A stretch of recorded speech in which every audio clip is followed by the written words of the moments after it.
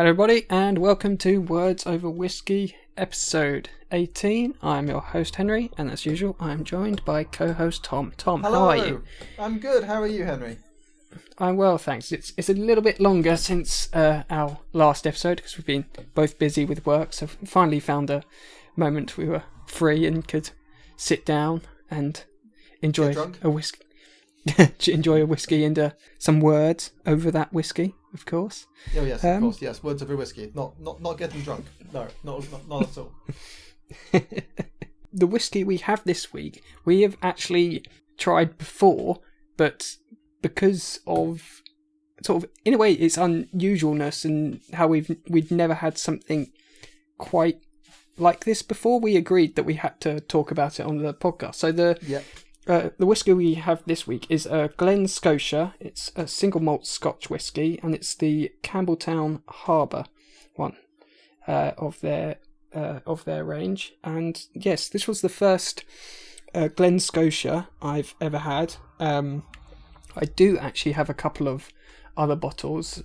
One from the 2021 Malts Festival, and another semi-limited edition one that I picked up a few months back, but I haven't tried those ones yet. I'm surprised. Yes, yeah, I think because they're sort of semi-limited edition, I'm kind of holding off on trying them, particularly whilst I've got this one open as well. So I thought fair enough. I thought I'd finish this bottle before I go. Occasion. Yes, yeah, that was occasion. Like you get a new house or you finally quit your job. Don't you mean get a new job? Not quit it. Yeah, that too. But yes, we tried this one probably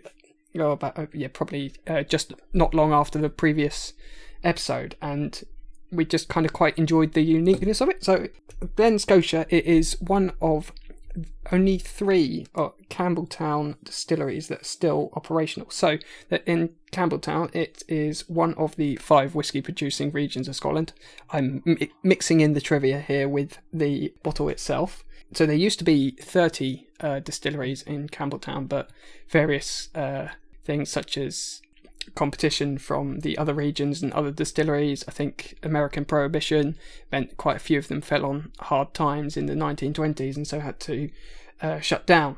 But the 3 that are still operational are Springbank, Glengyle and Glen Scotia. The latter is the one we are trying today. I think Springbank is actually very hard to get hold of. I've heard. I've never tried it, but I think it has quite a good reputation. Ooh. I think the bottles fly off the shelf apparently when it is available. But anyway, so it's described as on the box as a classic Campbeltown malt. It's matured in ex-bourbon casks, and it is described as with a hint of sea spray and gentle smoke. Now, I think we'll do our usual sniff test and our taste test, and then we'll sort of explain why we really thought this was quite a unique and interesting whiskey. So, I can't make a nice bottle sound, I'm afraid.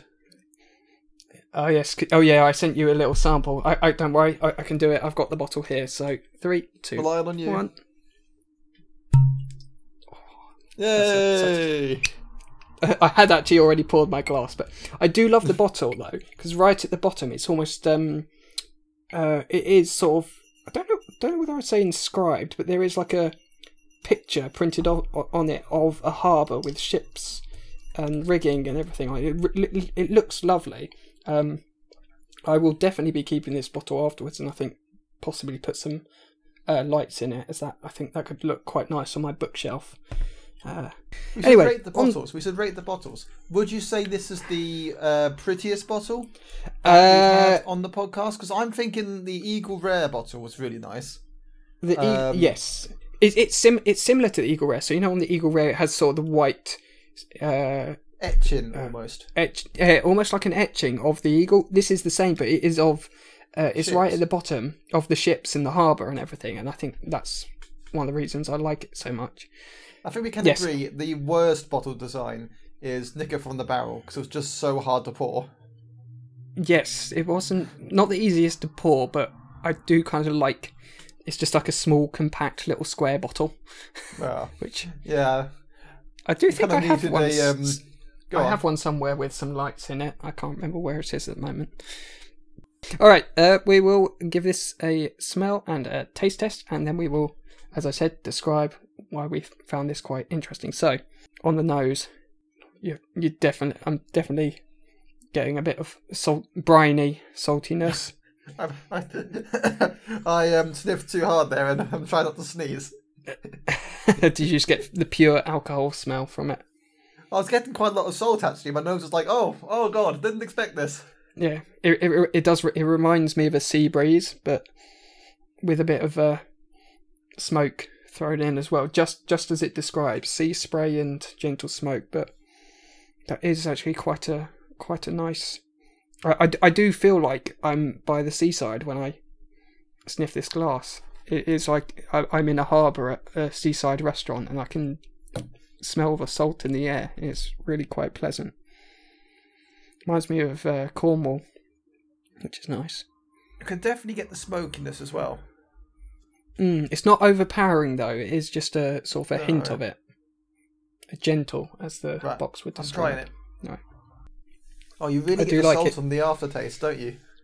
It really has that salty, briny aftertaste. And I think that's why we wanted to talk about it, because I've never tried a whiskey that I'm like, God, it tastes salty, like it's been made with seawater, but it's not unpleasant. It's actually quite unique and really nice. I was going to say unique. I've not had a whiskey quite like this before, and it's really different to anything we've had before on the podcast, which is why I was like, we just have to talk about this.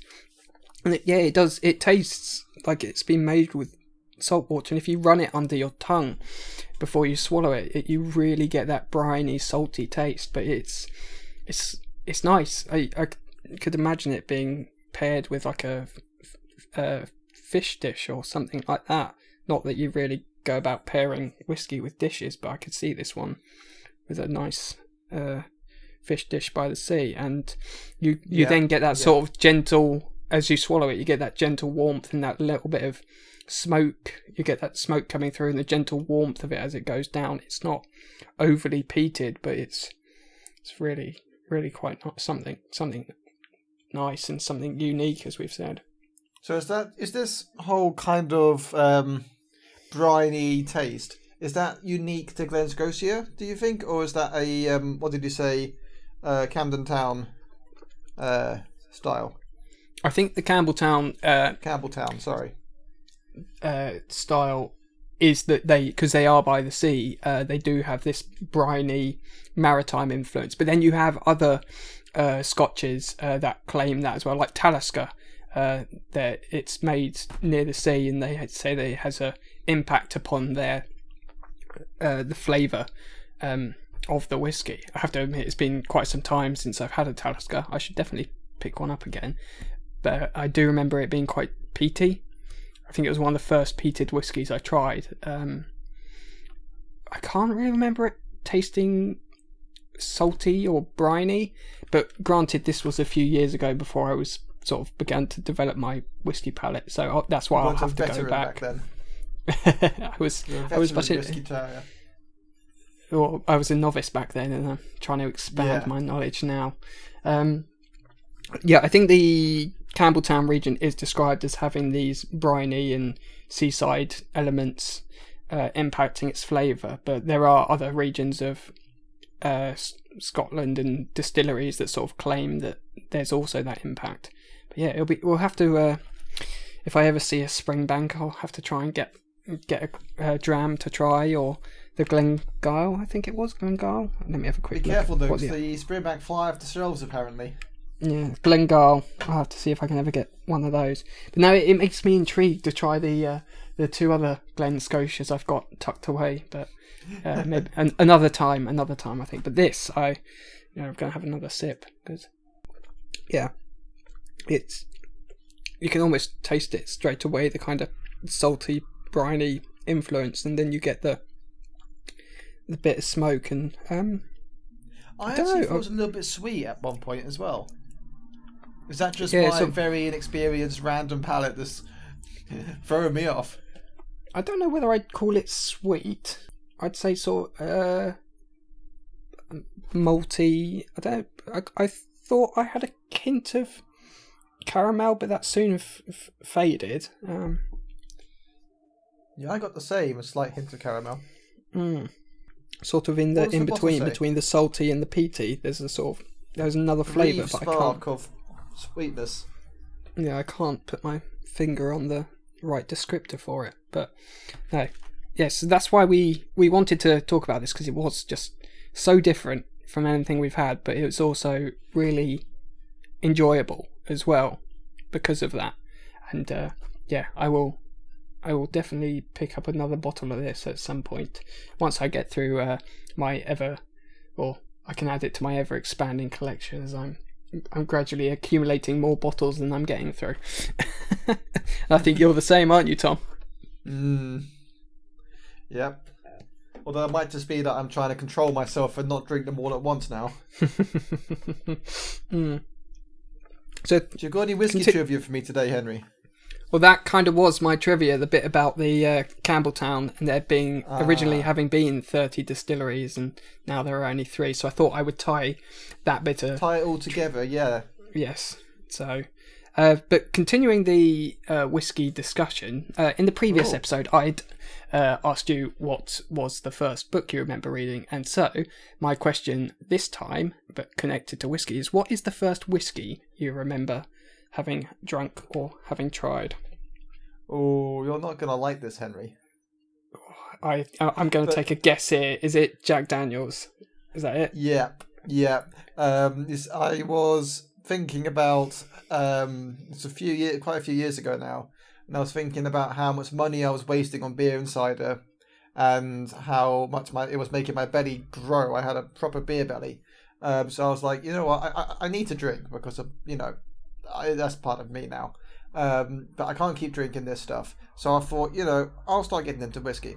So someone left a bottle of Jack around my flat one after a night, and I thought, you know what, I'll try whiskey. And I was drinking Jack Neat, and I was Jack Daniel's Neat, and I was like, oh, how can anyone drink this? How can anyone drink this?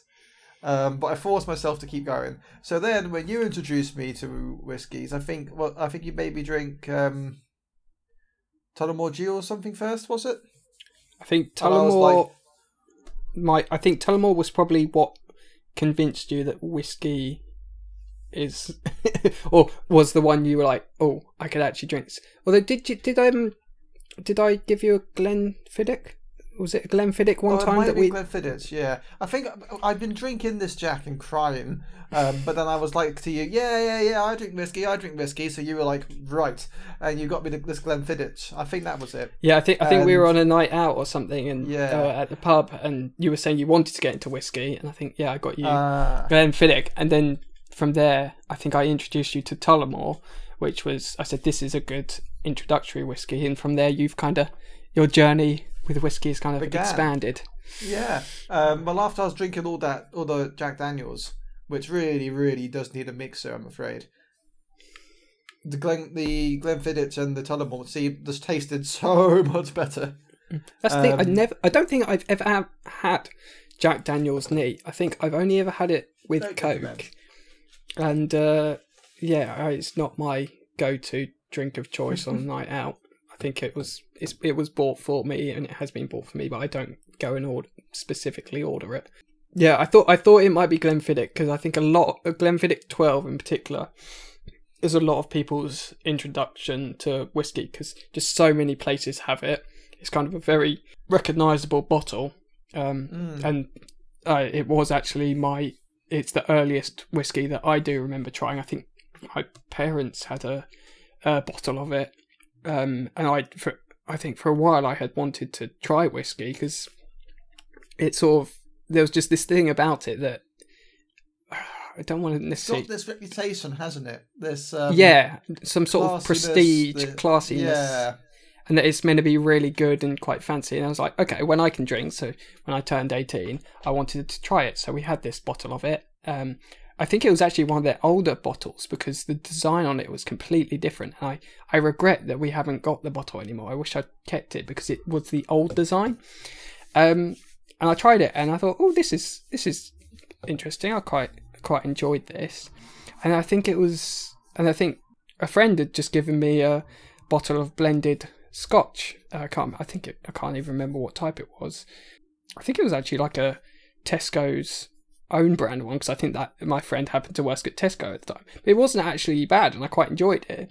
And then so when I would go out and everything, I'd try different whiskies. And from there, I got a reputation as a whiskey drinker. So, like every subsequent like Christmas and birthday, from there on, I'd be getting different bottles of whiskey. So usually, I get quite a few for my birthday and Christmas, and I don't have to go out and buy myself some. Although, of course, I still do. But yeah, if you have too many bottles, Henry, I would happily help you out with them. But yeah, I'm prepared to make that sacrifice in the name of friendship. But yeah, I think like many other people, Glenfiddich 12 was my first whiskey. But I've just been, because I love the craft, I love the history of it, and I love trying all the different flavours. I've just been, since there, I've become a bit of a fanatic going about trying different whiskies and trying to learn more about it. But I've always wanted to ask, why is the Glenfiddich bottle in a triangle shape? Or the box, at least. How do you not remember? We even had this on our very first trivia thing where I gave you 10 questions. Our very first? You mean over a year ago? Yes. It was when we first introduced the trivia. I think it was the end of the year. I gave you a quiz of 10 questions. I believe, if I recall correctly, that the triangle-shaped bottle, it is based off of the pillars of whiskey making, which are water, barley, and yeast. I remember now. So, Jack Daniels was your first, but it was Glenfiddich and Tullamore that kind of got you into the slightly better side of whiskey. Although I haven't tried Jack Daniels Honey. I'm thinking I might quite like that. It's quite nice as a shot. I think because it's sweet, and I do have a bit of a sweet tooth, but yeah, it's not a go-to drink for myself. Yes, although I think this Glen Scotia could be quite a go-to. Sorry, having another. So if you walked into a bar and they had every whiskey you've ever tasted on their menu, which one would you order? Would it depend on your moods, or is there one that you just be like, yeah, that one? I think there is one I tried recently where I went to a special tasting event. It was a 23-year-old Deanston. I think it was an Oloroso cask finish. Hang on, actually I've got a tiny sample left of it here. Yes, Oloroso finish, 23-year-old Deanston. The smell of it I could have just luxuriated in for hours. It smelt so good and it tasted fantastic. If I can find a cologne that smells of that whiskey, I promise you I'll get it for you, Henry. You'll be spraying it all around yourself all day. Or an air freshener that smells of that whiskey. Yeah, I have a tiny bit left in the little sampling bottle, and it is it was so nice, and it just smells fantastic, it tastes fantastic. I think it's also the most expensive whiskey I've tried to date. I think a bottle of it was about £150. So yes, it is currently to the date the oldest and most expensive whiskey I've tried. Granted, because I can't afford super expensive whiskies as much as I would like to. But yeah, what about you? What if you had a bar full of all the whiskies that you've tried, or what would be your go-to? Lagavulin. What Lagavulin, age? I think it was 15 or 20 year. Can't remember which one I tried. Probably the 15. But it's such a complex taste. Yeah. Lagavulin is one you've constantly shouted praises for to me outside of the podcast, and yeah, it's one I still need to try. So there we go. That could be a future one at some point. Yeah, it really was good. A little bit smoky. Just to warn you now. But I think that's the thing. I want to kind of because I've kind of put off trying smoky ones for a while. I kind of want to get into sampling more of them just to find out if there are ones I like, or I just want to sample all the whiskies, really. You want all the whiskey. I want all the whiskies. I want to become a whiskey connoisseur. Anyway, moving on from whiskey, we are still here to talk about books. And so in our previous episode, we had both agreed to reread Lord of the Rings. Now, I think I was about 10 when I first read it, and so that's been over a decade now. Not to say how old I am. I was a bit older than 10, but I think it's also been about a decade for me since I read it. Yes, and I have to say, like, there's so many bits. We are going to go in spoilers territory here, right off the bat. I think most people know most of the film, have seen the films, or at least know most of what happens. And know the story. But if not, you are forewarned that we will just be diving straight into spoilers here. I had completely forgotten how many parts of the book I didn't actually remember. I think because... You'd forgotten how much you'd forgotten. Yes, because there were certain... You sound like Gandalf. When he, in the Two Towers, when he comes back, doesn't he say, "Oh, I've remembered much what I've forgotten, and forgotten much what I remembered," or something like that, something ridiculous. He just sounded like him then. I was like, all right, Gandalf, Henry. Or as he says in the first book, "I have no memory of this place." I have no memory of this place. I found the latter half of the book, it kind of, I think the start of it I found a bit slow. I think you said the same thing to me. I found the latter half where it kind of picked up more with where a lot of what the film did. It began where they're going through the mines of Moria and where they're on the boat and they go through Lothlorien. I found that felt a bit quicker and a bit pacier because they were actually on their journey. They were going at a faster pace, whereas the bits where it was Tom Bombadil and the Barrows and going through Bree and everything, it kind of felt quite stretched out. And those were the bit. I get that. Those were certain parts like Tom Bombadil and the Barrows and even a few other smaller bits. I completely forgotten about because I think I'm so used to. Cause I've seen the film like maybe 24 times, or because I just love them so much, and I just think what was done so well in the films was just streamlining them really well. Well, not only that, but the whole parts of the story between the beginning and the Council of Elrond in Rivendell is the first half an hour of the film? You're not even half. But it's more about half than the book. half of the book. Yeah, and that's what I found really surprising. Like, that the most iconic parts of the film are actually not exactly glossed over, but certainly you do not spend as much time on them in the book. They're not don't seem to be as much of the focus. Yeah. What did you think of the writing style? Because what I do like Tolkien's descriptions of the landscape. Like I feel like I can picture them very well. Of course, it is influenced by the films as well. But I do find he spends a lot of time talking about scenery, and every character spends a lot of monologuing. They just talk and talk and talk. Yes, I have to admit, I found that too, and I actually found I think, as I said to you earlier, I think it might have just been the fact that I often struggle to reread things. I've got quite a good, although selective, memory, and so I'd be reading bits like, yes, I remember this mountain, I remember this river, and I would start to get frustrated that I just want something to happen. And although I'm not saying that it's bad writing at all, because it's not, and he does do a wonderful job of bringing Middle Earth to life, but I have to admit I did struggle on the reread. Yeah, I think I found the first half a bit slow, and it took me a while. And like I said, I found the second half where it kind of they took a lot of influence for the films. That's where I began to I kind of remember this, and this is where a bit more's happening, and I found myself reading quicker. Yep. I'd like for a second to talk about the storytelling in general. rather than focusing on the writing. The storytelling is actually really, really smart and clever, and basically ticks all the boxes that you need in order to make a really good story. So, for instance, just a portrayal of the magic.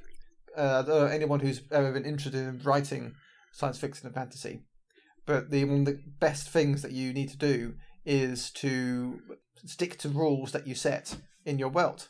Obviously, Grandfather Tolkien, effectively the founder of this genre, is no exception. I mean, what happens when Frodo puts on the ring, Henry? He disappears. Yeah, and he sticks to this rule, and he shows there are dire consequences if Frodo does it too much. What are the consequences? That he's easier for the Nazgul to find. Yeah, but there's a worse consequence, which is that if he uses the ring too much, it'll corrupt him, and he'll end up like Gollum. And because Gollum is barely seen in the Fellowship in the first book, but I think he's just there to show the audience, the reader, why Frodo doesn't just use the ring, just wear it constantly and just walk to Mordor like that. Why he doesn't use it to get out of every situation. You just got this constant reminder of the threat that's hanging over Frodo. Yeah. Of being corrupted. And it's just really clever. Like, you don't even realise it, but this is the effect it's having on you. Like, you're just reminded of these rules.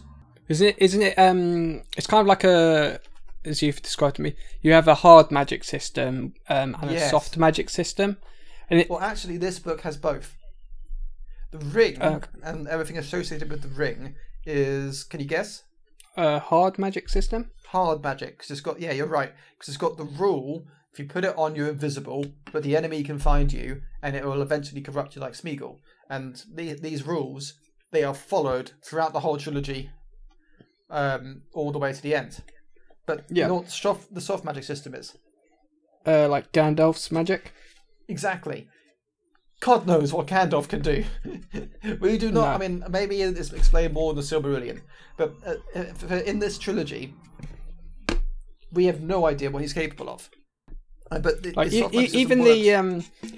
him talking about fighting the Balrog, or when Balrog first appears, he's talking about sealing a door and everything with the spells. Yeah, exactly. But we don't see it happen. It's off screen. Deliberately, no one listening really knows what he's talking about or how he's doing this. And this is to remind you, the reader, because the point of the story is, Tolkien's idea is that you've got these ordinary people, these characters who represent ordinary people, the hobbits, finding themselves in one of the mythical legends that Tolkien was such a fan of. In this case, War of the Ring.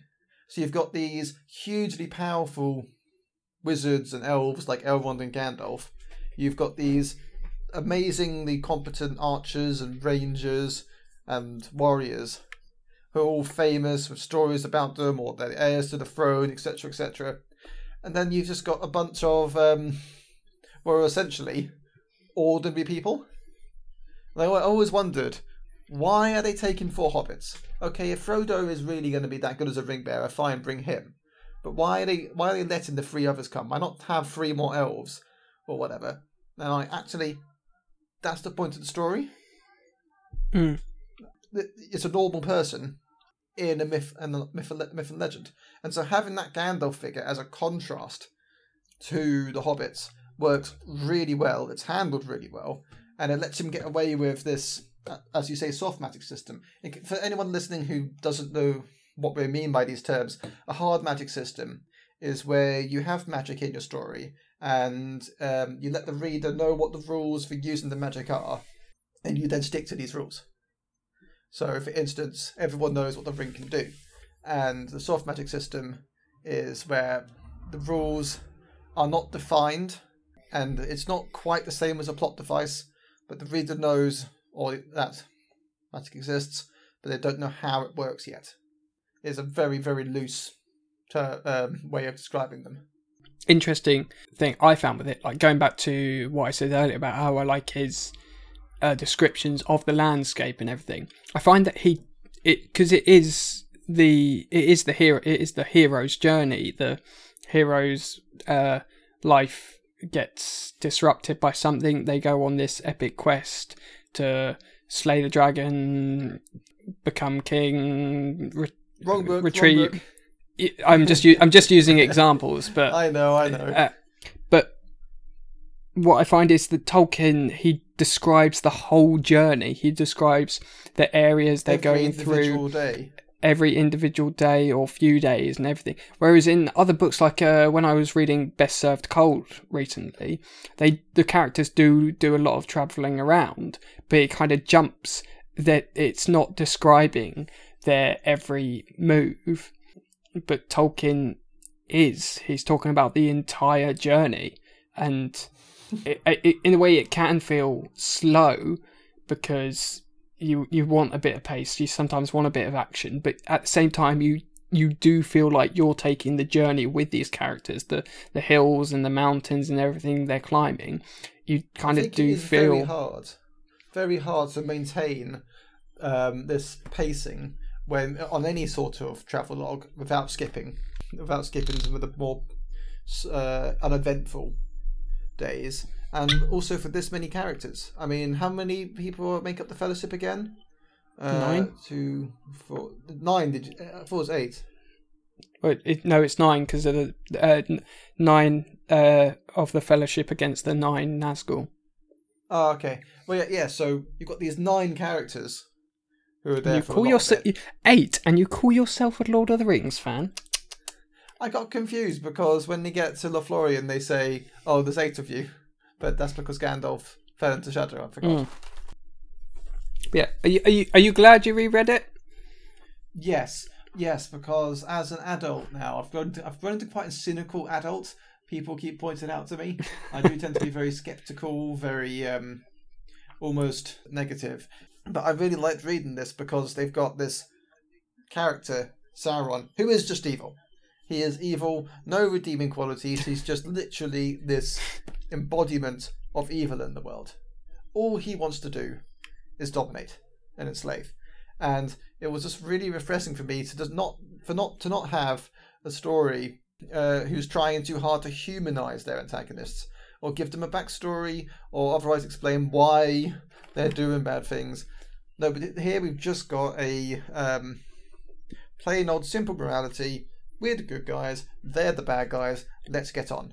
And I actually for once found that really refreshing. Like, oh good, no complicated morals or grey characters who could be of either persuasion. We've just got, I think, simple, easy, clear-cut, binary. We're good, they're bad, let's go have an adventure. And I actually really... Yeah, it's very black and white. Yeah. Black and white morality, although don't want to get in trouble. But I really found it refreshing. I found one thing when I was reading where they're talking about Sauron and then they swapped to talking about Saruman. I was like, did Tolkien really have to name the 2 bad guys with their names starting with an S and an R just to help? Yeah.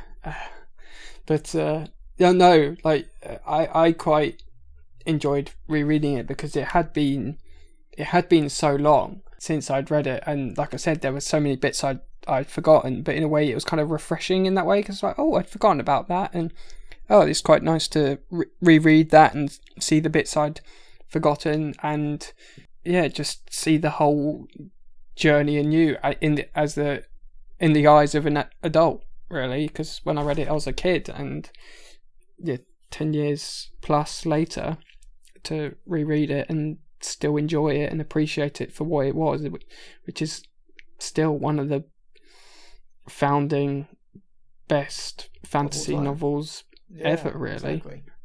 Yeah, and it still endures to this day. But it had its good parts and its moments that I maybe didn't enjoy as much, but yeah, it stands the test of time, I find.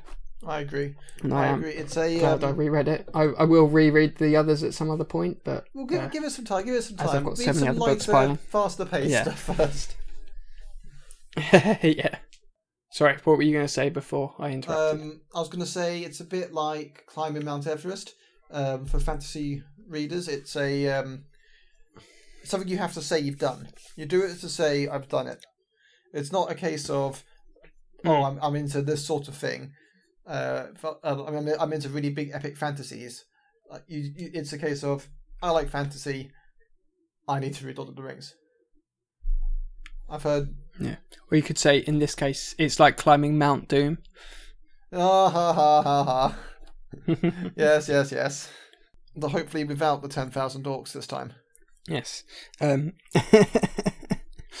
Moving on from that very bad sort of pun. Anything else you've read in the past month that you'd particularly like to talk about? Or I've briefly read some Terry Pratchett. I think I've read... Was that your light-hearted yeah, a bit of a recovery from Fellowship. Something very quick and very simple and very, very different writing. So I really liked a bit of humour in there. I've never actually read a Terry Pratchett, apart from Good Omens, which he wrote with Neil Gaiman. I've never read a Terry Pratchett standalone. I highly recommend even the Discworld books. Isn't that quite a long series, though? There's like various spin-offs and... Yes, but how do I describe this? There's about 20 of them, but they're all very short, very quick reads. Not all of them are sequels. Does that make sense? Many of them can be read to stand alone. Not many of them need to be read in a particular order, but some do.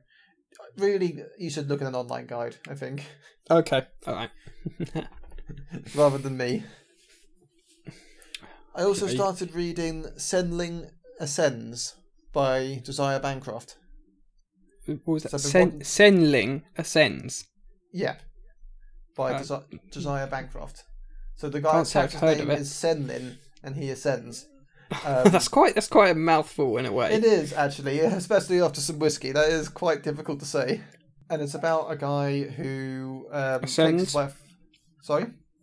About a guy who ascends? Yes, I'm getting to that. Spoiler alert. About a guy who goes on a honeymoon with his wife to this mythical tower called the Tower of Babel. I don't know how to say it. And he loses her, and he has to go in the tower and look for her, basically. The story is about what happens to him in the tower looking for her. This is the one I saw you with the other day, and I read the blurb, and it did actually sound quite interesting. Yeah, that's right. Oh, I might have to borrow that off of you. It did look quite interesting. Where you just don't know what's going to happen next.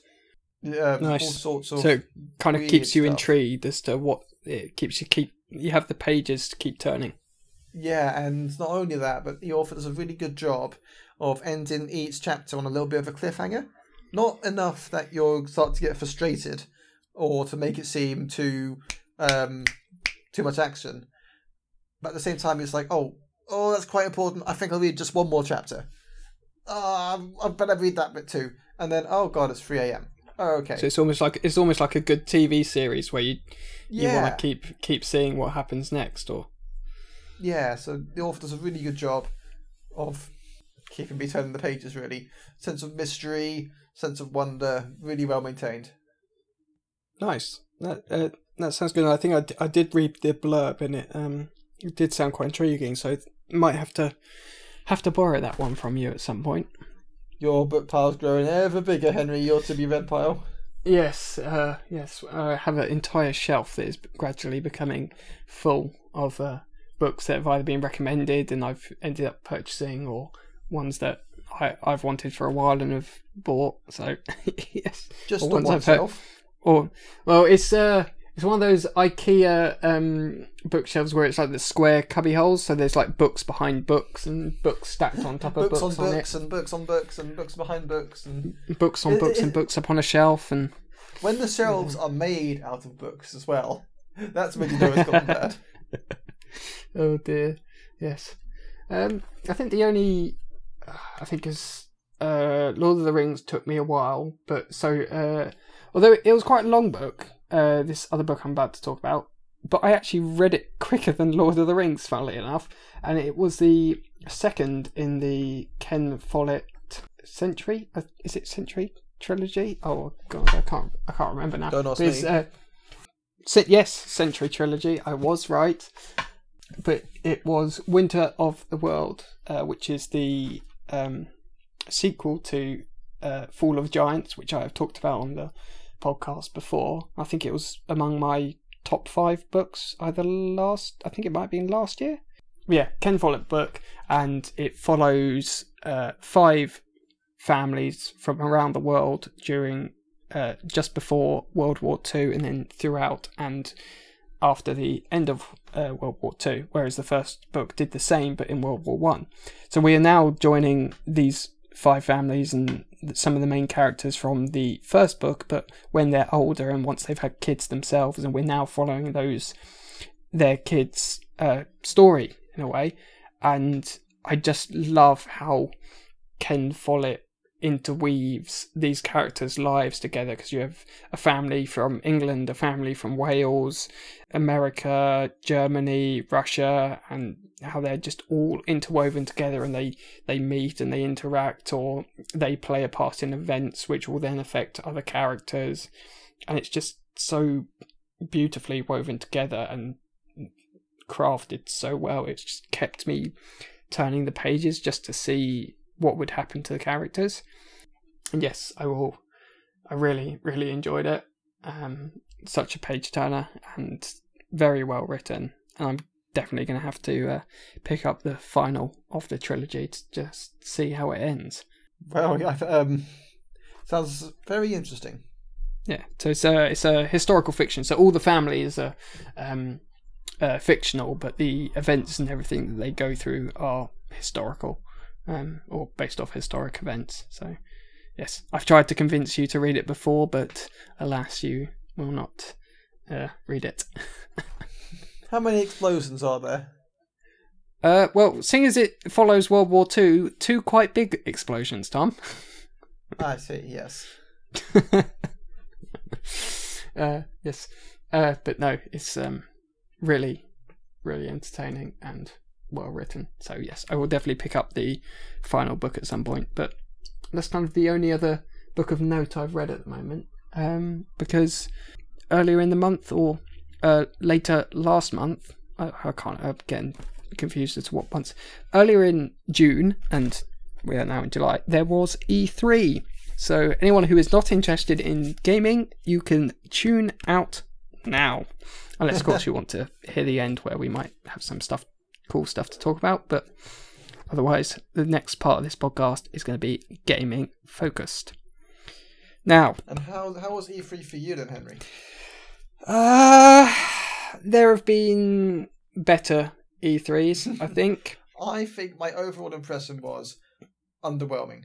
There wasn't really anything I came away with, or very few things I came away with like, oh, that was a heavy hitter from that studio, or that was impressive from that company to show off. There were things among it that, okay, I'm more interested in that now and I'm willing to check that out, or, oh, something cool to see in the future and see how that progresses, or I might have to pick that up, but nothing where I was like, I have to have that game. I cannot wait for that game. So it's been a long time since I felt like that about a new game. Yeah, so prior to E3, we had the PlayStation State of Play for Horizon Zero Dawn Forbidden West, or Horizon Forbidden West, which, as regular listeners of the podcast know, is my favourite game series, and I am ecstatic about the next one. I will briefly touch on it.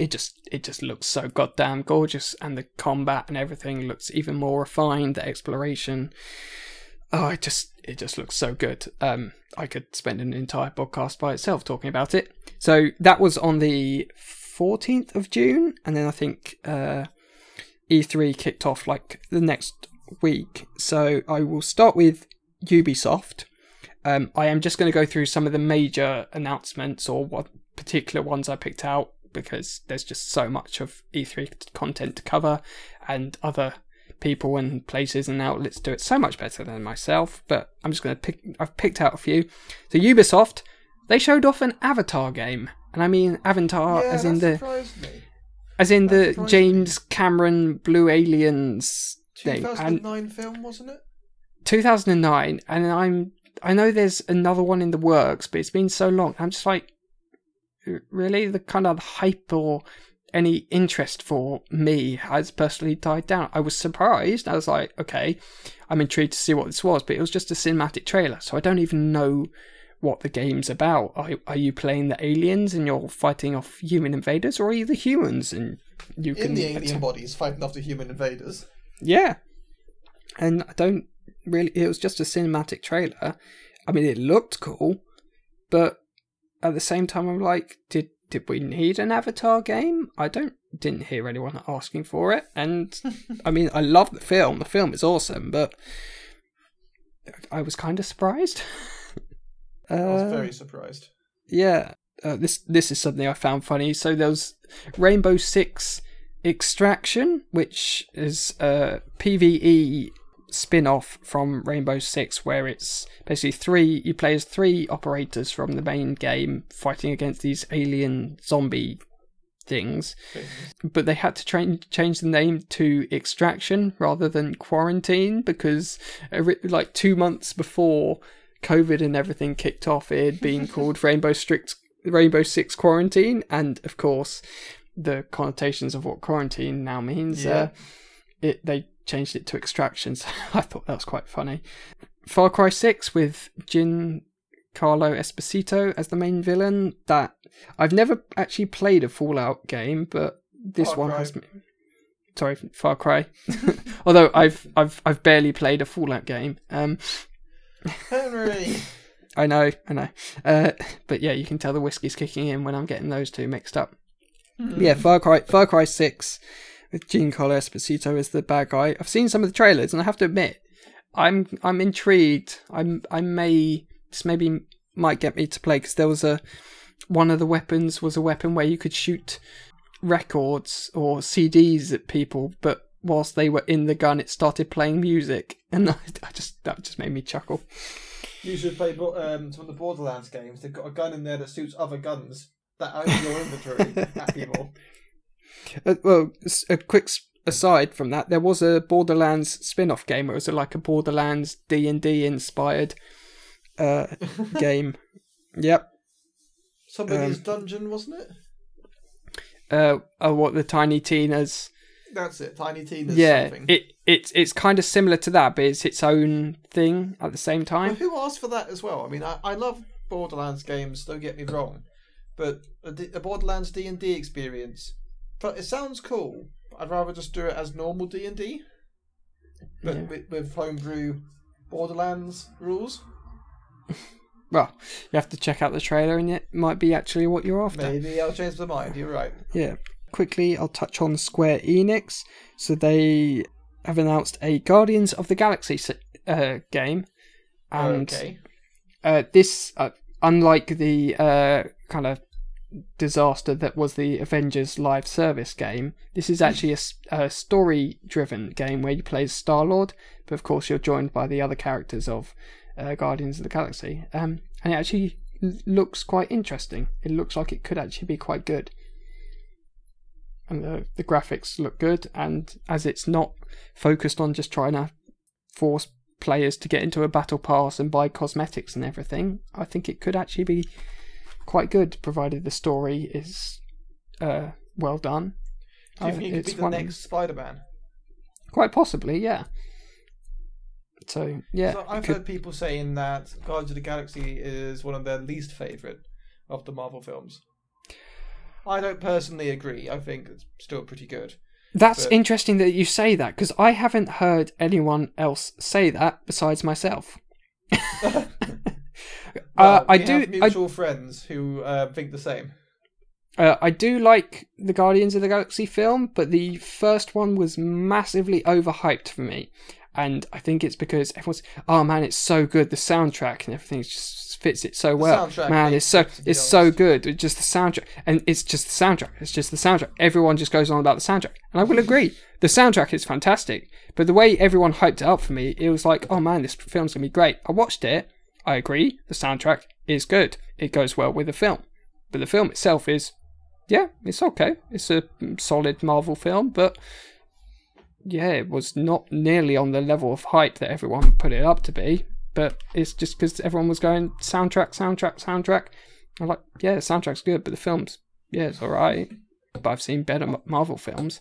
And then as soon as I said I didn't like it as much as the people were like, heresy, how dare you? And it's like, it was fine. But the soundtrack alone doesn't make for a great film. It did very well in box office though. Yeah, but there's a single player Guardians of the Galaxy game coming from Square Enix. They are remastering the very first 1 to 6 of the Final Fantasies, which I'm kind of intrigued about because one of my favourite YouTubers goes on about how Final Fantasy 6 is one of his favourite games ever. So I'm tempted to possibly pick that up to see what his hype is about. Yeah, those were the main ones I got from Square Enix. Xbox and Bethesda. Okay, they finally gave a teaser trailer and release date for Starfield. No, I just wanted... I knew you were going to bring this up. So I actually really didn't like that teaser trailer for Starfield. It didn't really show much, if I'm honest. So the concept art and interviews with Todd Howard made it sound like Skyrim in space.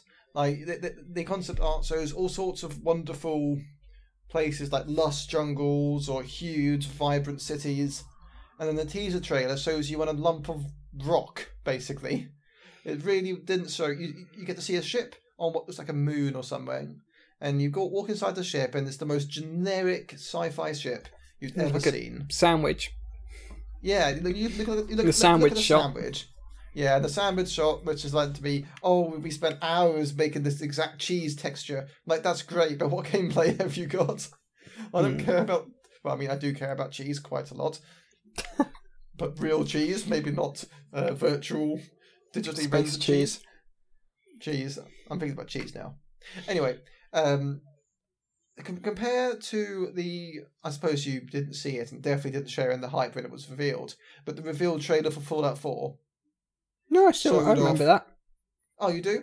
Do you remember how much things they showed off in that revealed trailer? They showed off weapons. They showed off features. They showed off game locations, characters, new graphics, new and improved... Well, I suppose where Bethesda's concerned, bugs and features kind of overlap, but you get what I mean. And then they said, oh yeah, it's going to be revealed in a few months' time. It was literally, I was like, I could barely contain the hype. Everyone else in the sixth form common room turned around and told me to shut up, but I was so happy. And compare and contrast to Starfield, where essentially we learned nothing. Apart from the release date. And then everyone's describing, it's going to be like Indiana Jones adventure in space.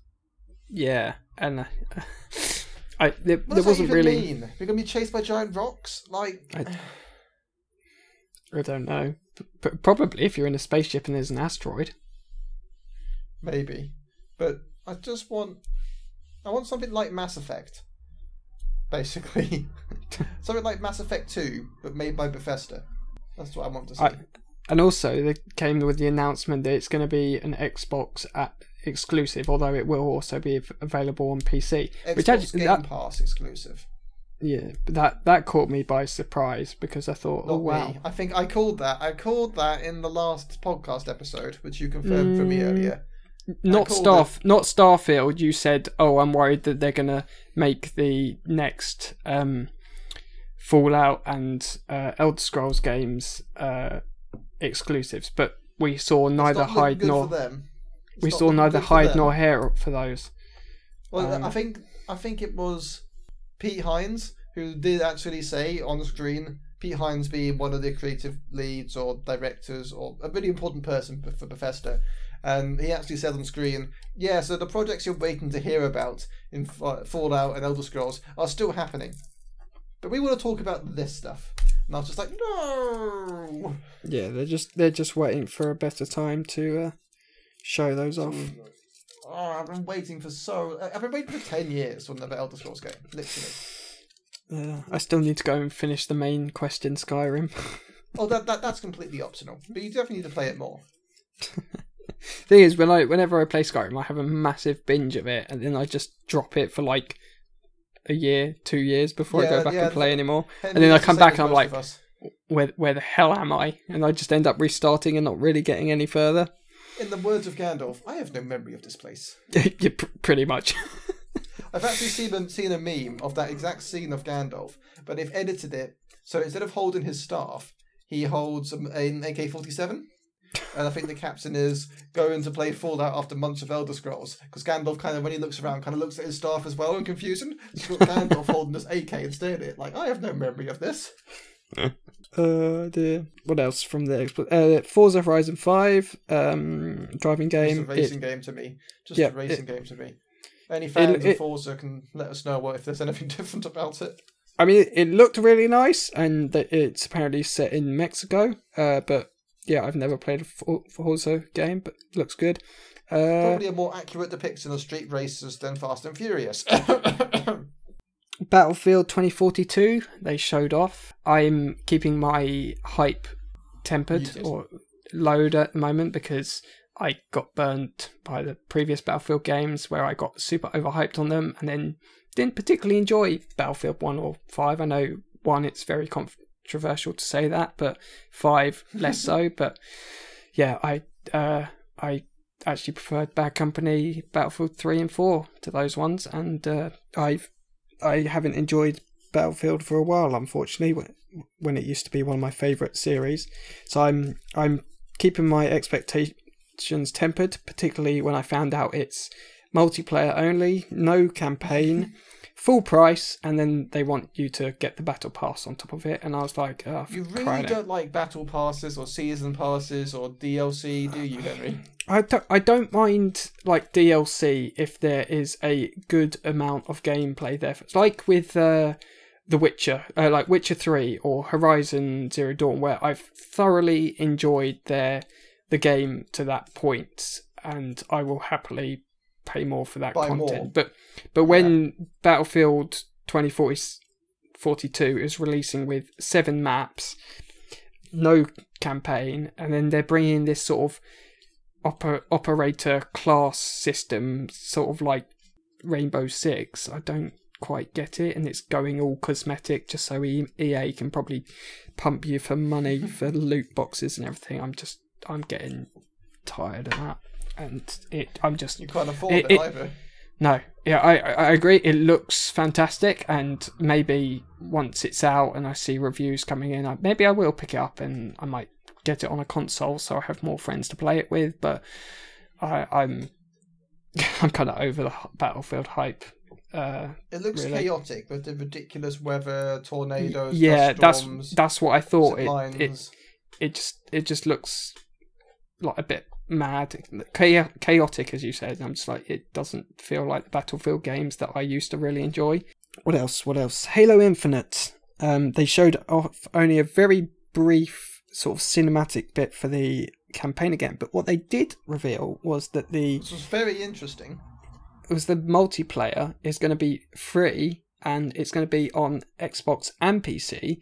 So I might be tempted to pick it up on PC and give it a try. And although they did announce battle passes for it, apparently once you buy them, it continues. So I'm guessing like you might have a season, but then you can buy it and you can unlock everything in it even after that season has ended. I don't quite know, but as it's free, I'm quite possibly for the first time ever going to jump into a Halo game, because I did not grow up with Xboxes, so I've as not many really players do. I have a lot of memories from Halo multiplayer, Halo 3, Halo Reach, especially Halo Reach. Yeah, the only time I ever played Halo was playing Halo Reach around a friend's house. I played a bit of the campaign, quite a bit of the multiplayer, but no, I've never owned a Halo game. So good. You make me feel nostalgic, Henry. What else? Nintendo, they announced a new Metroid game, Metroid Dread, which is a 3D. It's got 3D graphics, but it's from a 2D perspective. I remember the E3 summary I read described it as a teaser treat to keep fans entertained until they bring the proper Metroid game out. Until, is it Metroid 4 or Metroid 5? Yeah, that they're still working on. They're like, oh, we need more time. Have this one.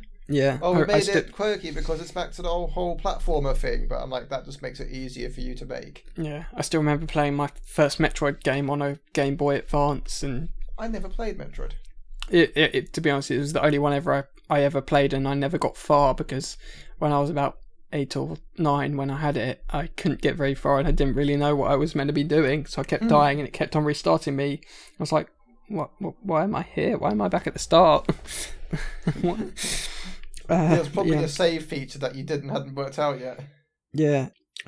I think they announced a new Mario Party game. They announced another Mario plus Rabbids game, a new Wario game, and their kind of finishing thing was Breath of the Wild 2, which doesn't have a full name yet, but it's just been, I think everyone's just calling it Breath of the Wild 2, and it did look quite interesting. A lot of new content in it, definitely. I did recently finish Breath of the Wild 1. I have quite mixed feelings about that game. Parts of it I really enjoyed, other parts I didn't. And so I'm going to wait to see more of Breath of the Wild 2 before I kind of jump on any hype train for that. Hype train, yeah.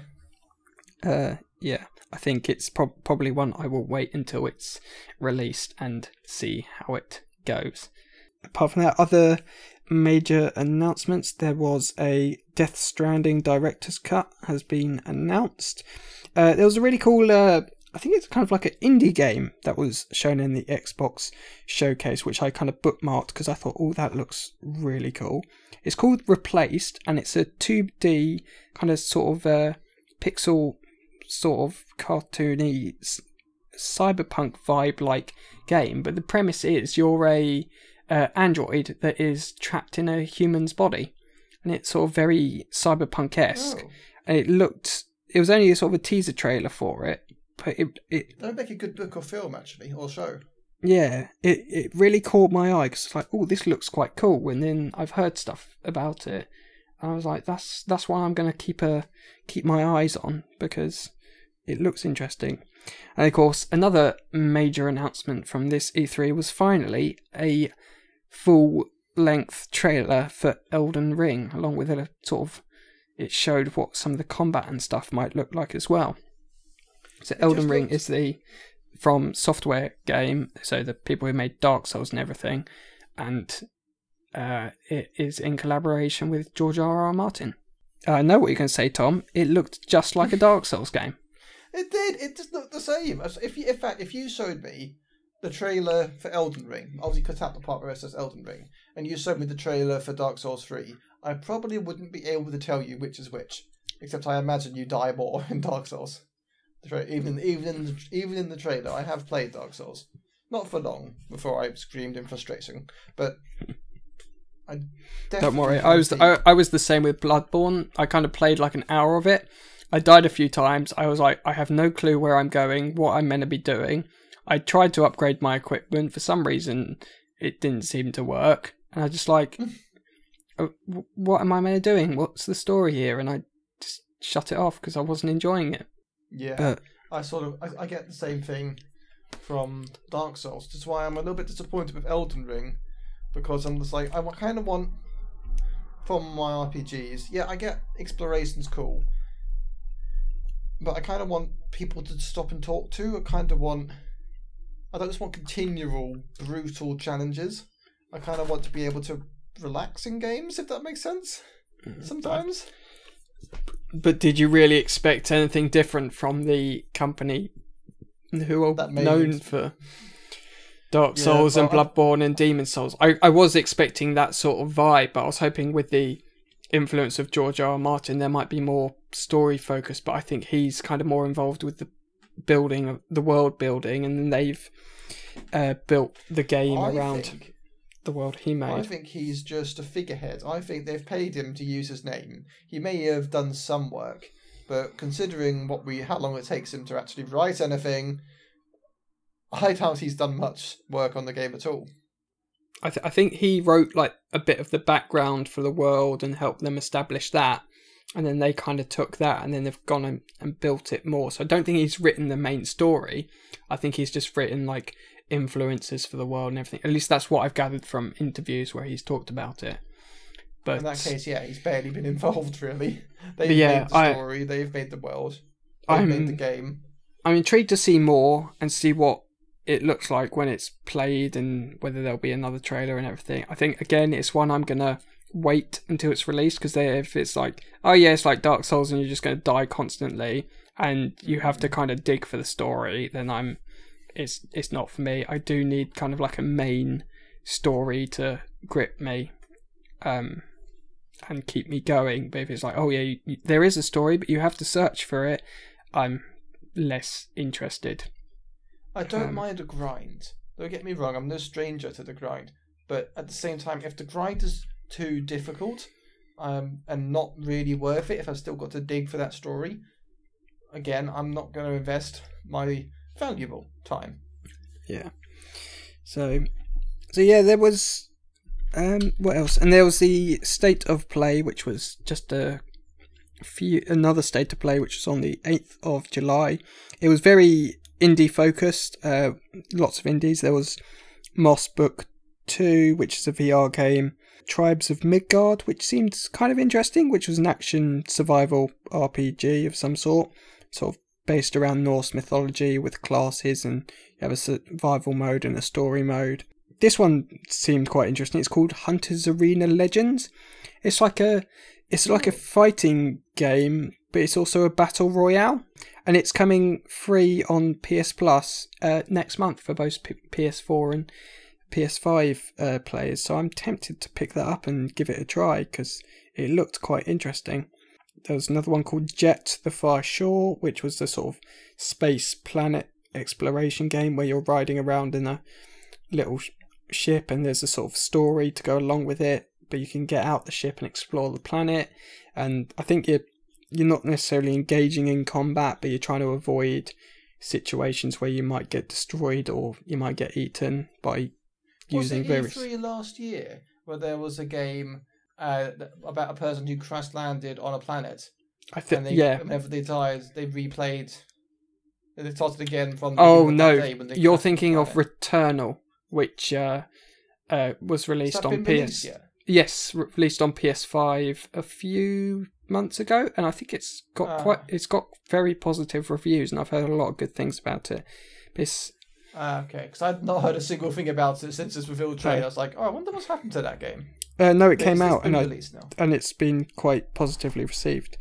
What else? Sifu, which is like a kung fu sort of martial arts game, but it's like every time you die, you kind of age like a few years, so your character gradually gets older and older. But yeah, it looks cool. But then the main thing they showed off in this State of Play was Deathloop. Again, they've been pushing that game quite hard. PlayStation, I think it is a PlayStation exclusive for at least a year. This made by Arcane Studio, who are the company who did Dishonored, and you can definitely tell that their influence in it, particularly like some of the powers and abilities of the main characters. I'm glad because it clarified some of the aspects I was confused by in previous trailers. Like you're playing a assassin who's stuck in a death loop. So his objective is to hunt down these 8 people on the island of killers, and so he can escape the death loop, but simultaneously there's another assassin who's hunting him down. And I was like, but who plays the other assassin? Is it another player, or is it part of the story where the computer controls, and it turns out it's both. You can have other players jump in as the assassin who are trying to hunt you down in your game, or it's the AI controlled, and it is part of the story. So yeah. Am I correct in saying, so the story mode is just, you're on a map, you've got to kill 8 people before you're killed, and if you fail, you have to start again from the beginning, and it's just that on a loop, essentially? Yes, but you can also get abilities and upgrades and everything like that, plus there is a story, I imagine, like, hidden among it, and you have to do a bit of exploring to find that, and you'll sort of learn it as you go as well. Because it sounds that it doesn't have much depth, if that makes sense. Like, yeah, you can go and explore and find maybe some lore or something, but on the face of it, it's kill 8 people before you're killed. And each time you do it, I guess it'll get a bit easier. But when you've unlocked all the abilities and you kill all 8 people and the other assassin, what then? I'm guessing the story will show you. I'm just thinking, in a Dishonored game, killing 8 people does not take very long. First few minutes of a mission, in fact. Yeah, but in this, it's like it's not just like it's you and 8 other people on this island. There's a bunch of other people who are all trying to kill you, but you have to take out these 8 main targets, and then there's another assassin who's also trying to kill you, and they've got magical powers like you as well. You've got a load of people to kill your way through to get to them. Yeah, so it's one PlayStation have been pushing for quite a while, and they keep. I don't know. Like, I know Arcane Studio are quite popular, and the Dishonored games are really good, or they're very high praised. But I don't know. I'm just kind of.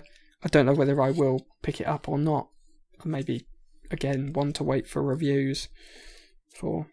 But yeah, those were kind of the main big-ish games or ones that interested me that I picked up from E3. It wasn't like previous years with many heavy hitters like God of War or a new Elder Scrolls or anything like that. There were some interesting games, ones I want to keep my eye on and everything, but nothing where I was like, oh man, oh wow, I've really got to play that or something. Like I said, a few to keep my eye on, but nothing where I'm like, oh my god, I'm so hyped, I can't wait. Unless of course you include Horizon, but yeah, I think you're probably the same as. Unfortunately, not. I think it's anticipated towards the end of the year, so I'm predicting November. But it might possibly be delayed because God of War 2 or God of War Ragnarok, whatever it's going to be called, has already announced that they're delaying it to next year. Horizon is kind of still up in the air. I think they're aiming for the end of this year, but they've said that it could possibly be delayed. I don't mind if it is, because 1, it gives me a chance to get a PS5, and 2, I just prefer it if it leads it to being a better game. Well, my favourite games are either Western RPGs, like Elder Scrolls and Fallout, or Nintendo games, actually, my guilty pleasure. And there was very few of either revealed at this E3. Or at least none from franchises that I'm a fan of. Yes, no Fallout or Elder Scrolls for you. Yeah, no Animal Crossing news, no Pokemon news, although we did get lots of Pokemon news earlier this year. Nothing like that. So, all my major franchises were not mentioned. That's very sad. Yeah. Any games that did stand out to you?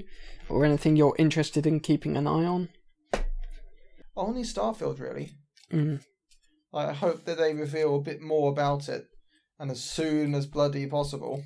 Apart from that, I watched a summary video of E3 earlier today to prepare myself for the podcast, and I just watched it like, there's nothing here I want. Yeah, apart from like a few that I am, like the Replaced, that kind of cyberpunk one I mentioned earlier, and a few like the Halo multiplayer and stuff. There are a few like that caught me by surprise. I thought, I wouldn't be interested in this, and then they showed it off and said, it's free. I thought, well, I might as well give that a go. It looks like it could be quite good. I told a lie. I am interested in Stalker 2. Oh yes, I'd completely forgotten about that. That was another one showcased at Xbox.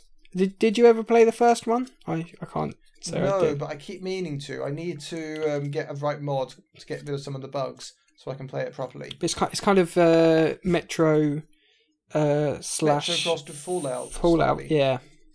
So I'm not surprised there that's your kind of thing that you might intrigue you. But yes, it wasn't my favourite E3. I wasn't blown away. There's a few things I want to keep my eye on, and a few things I'll probably pick up and give a go. But yeah, no really major heavy hitters from any of the companies, I felt. Which I thought was really sad, because I think we could really use with some more breaking video game news.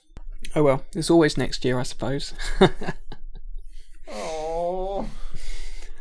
Anyway, beginning to wrap up for the episode. Do you have any book recommendations for me?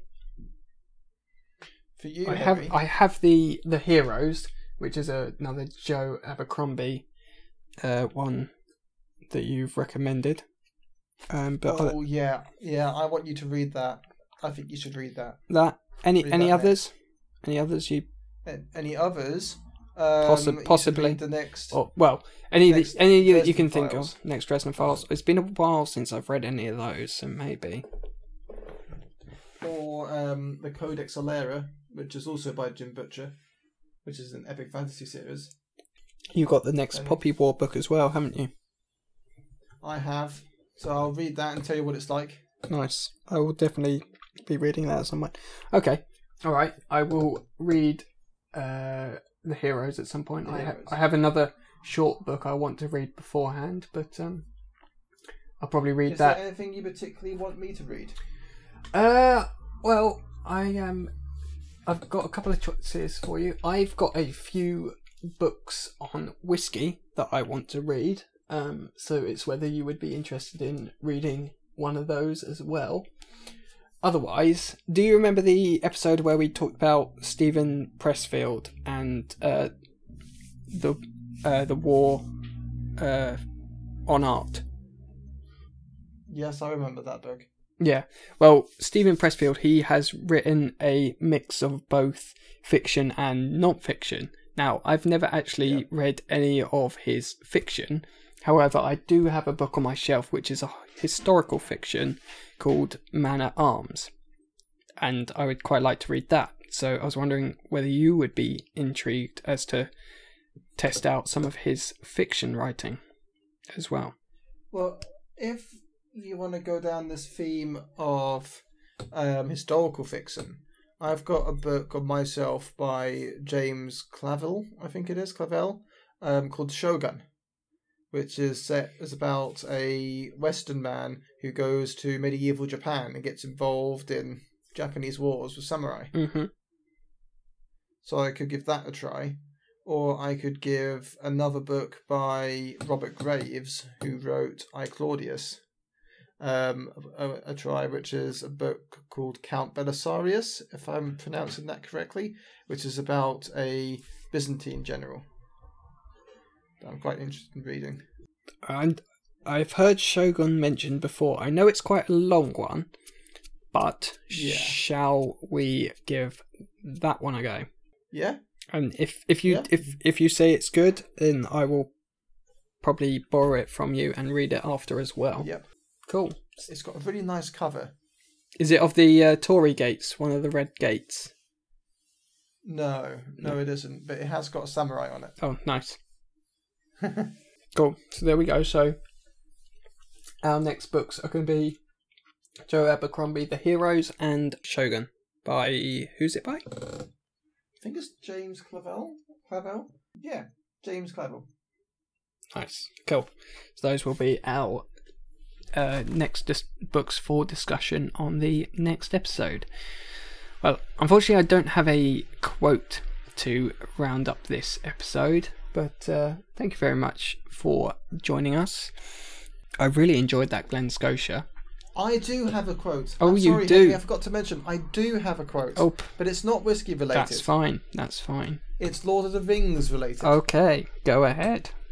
So Tolkien wrote this short poem for about his book series, Lord of the Rings. It's very childish, so bear with me. So it is: the Lord of the Rings is one of those things. If you like it, you do. If you don't, then you boo.